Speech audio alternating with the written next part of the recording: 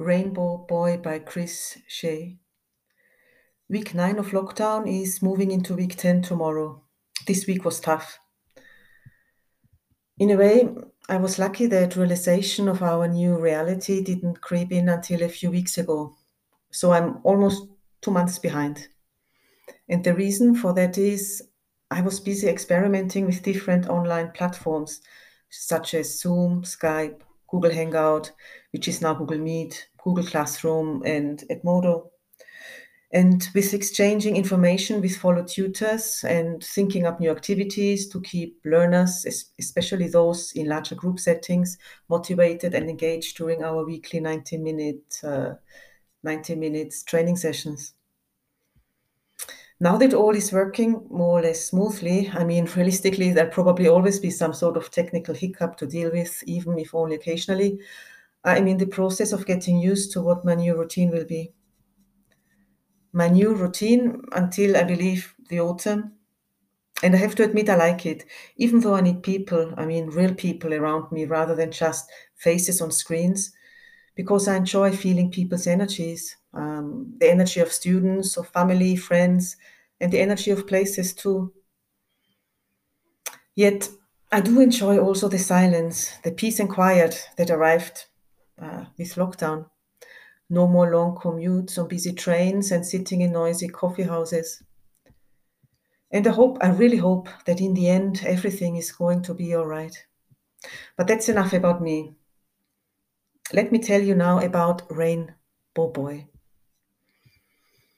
I spotted a beautiful image sometime in April on a fence not far from where I live, on one of my daily one allowed exercise per day walks. From one evening to the next, Rainbow Boy had appeared, just like that. I was so excited. I remember my face lighting up and my heart started racing the way it hadn't for some time. I kept saying, "Oh my God, that's a Banksy. This one is a Banksy. We have a Banksy in Beckenham." Since then, I've spotted three more rainbow boys on my walks around the neighborhood, and I realized that no, it couldn't have been a Banksy. When I got home after one of those walks, I Googled Rainbow Boy and discovered it to be the work of Croydon artist Chris Shea. Chris said, "During these unprecedented times, I'm aiming to lift people's spirits with my artwork.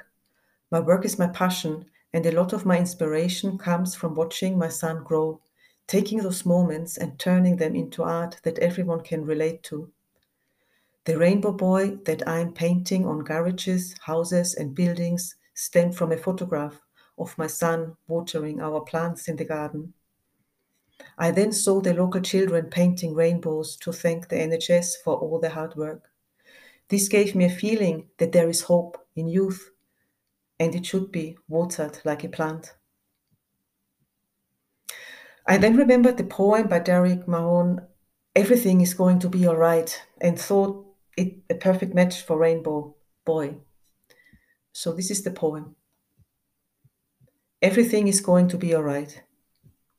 How should I not be glad to contemplate the clouds clearing beyond the dormer window and the high tide reflected on the ceiling?